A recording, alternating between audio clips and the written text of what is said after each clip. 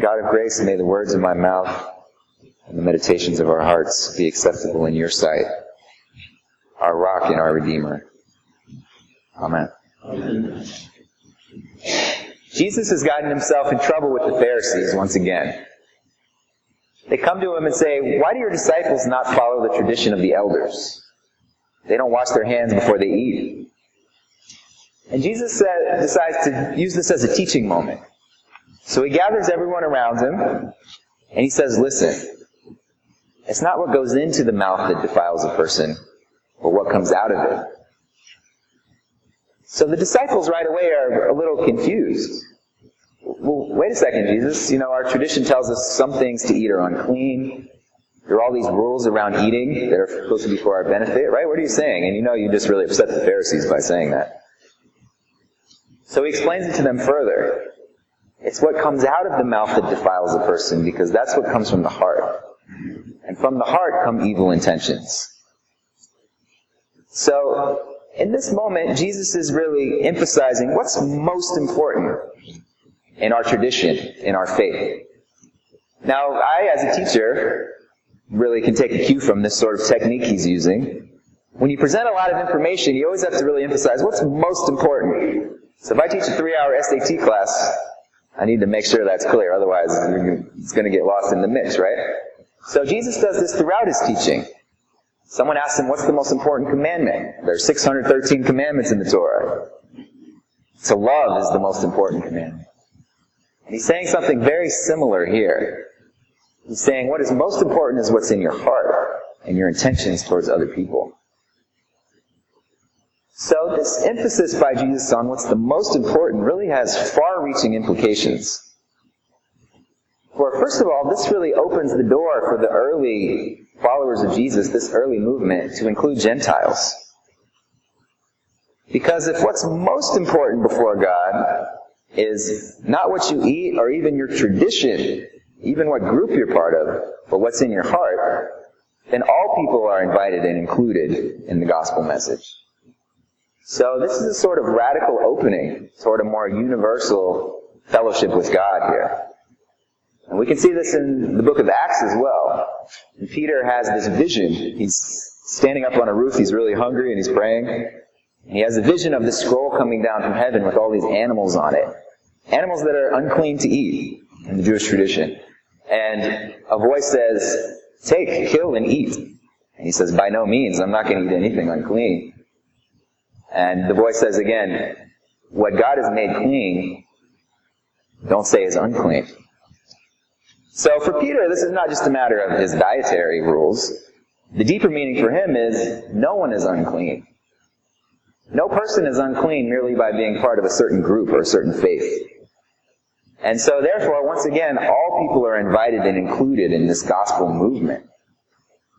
And we can see what happened. Christianity became a universal religion. So it's this emphasis by Jesus on what's most important that opens the door, really for all of us to be sitting here right now. So there's this evolution, even in human history, from a more provincial or even a more tribal mindset, in-group, this is our group, we're not them, toward a more sort of universal or global way of thinking about humanity. And Christianity certainly was part of that evolution and still is. Now, we can even see this evolution happen in Jesus himself. Because in the second part of the gospel reading, a Canaanite woman comes to Jesus and asks him to heal her daughter. And at first he says, "No, you're a Canaanite." This is a really startling passage. This is a difficult gospel to sort of deal with. But she's insistent. She forces Jesus to acknowledge her presence and her faith. Jesus says, "It's not fair to take the children's food and throw it to the dogs." Ouch. It's a difficult thing to hear.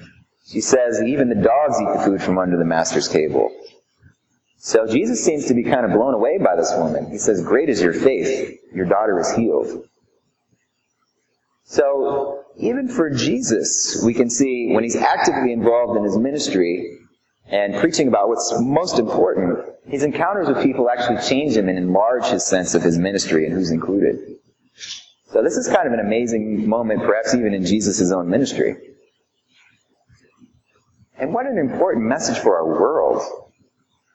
What's most important in your faith is not what separates you from other people, but it's what's in your heart.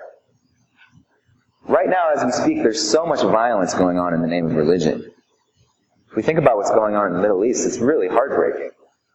In Israel and Palestine, in Syria, in Iraq.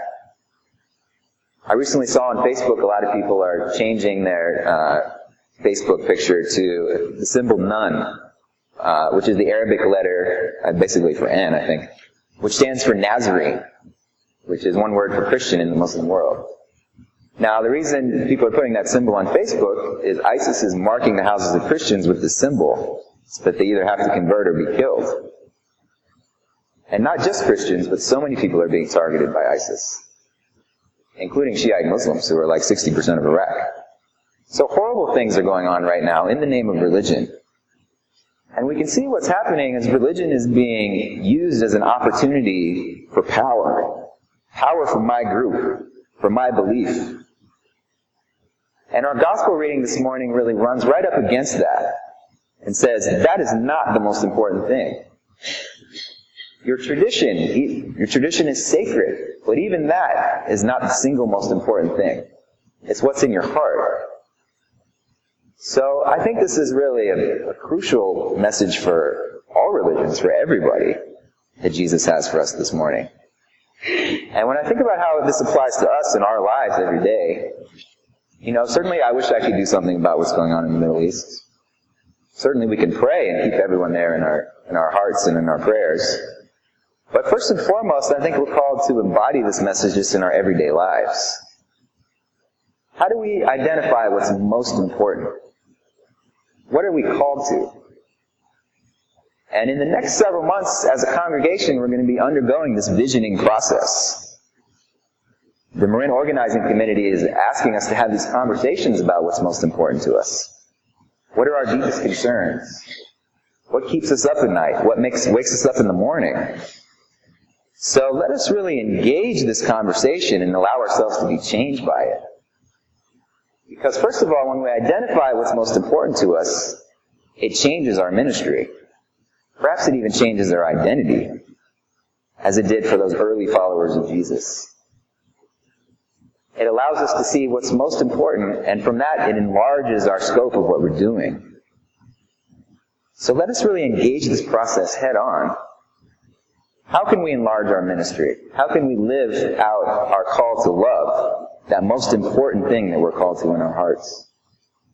We know it's love, but what does it look like for us? How do we take better care of each other in this community and also have this outreach to everyone around?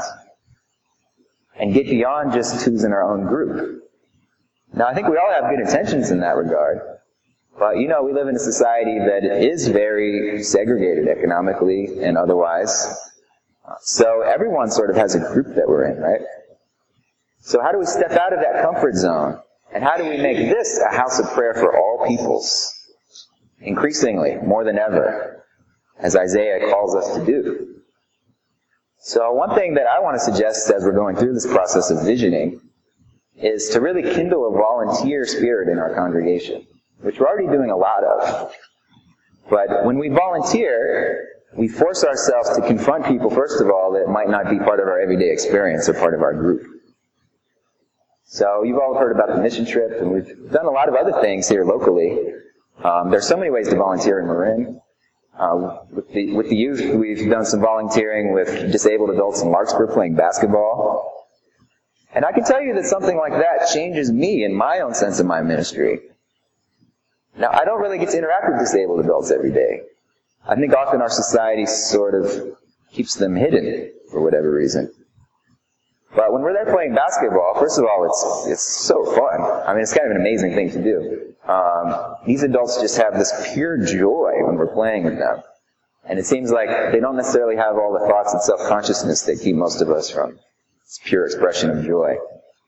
So the point being that when we allow ourselves to be present to people we're not normally present to, as Jesus does in this passage with the Canaanite woman, it changes us. It reminds us what's most important in our faith. And it enlarges our sense of ministry. So may we carry the Spirit into this process we're about to undertake as a church.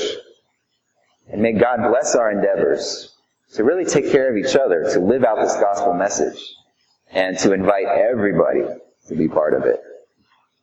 In Jesus' name we pray. Amen.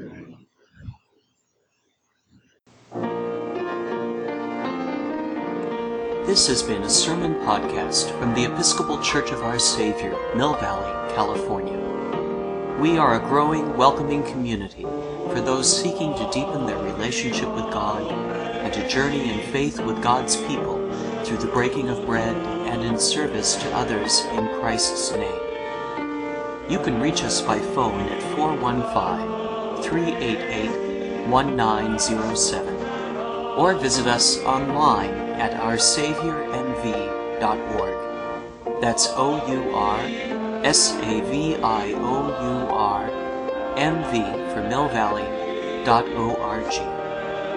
We wish you God's peace, and we hope to greet you in person very soon.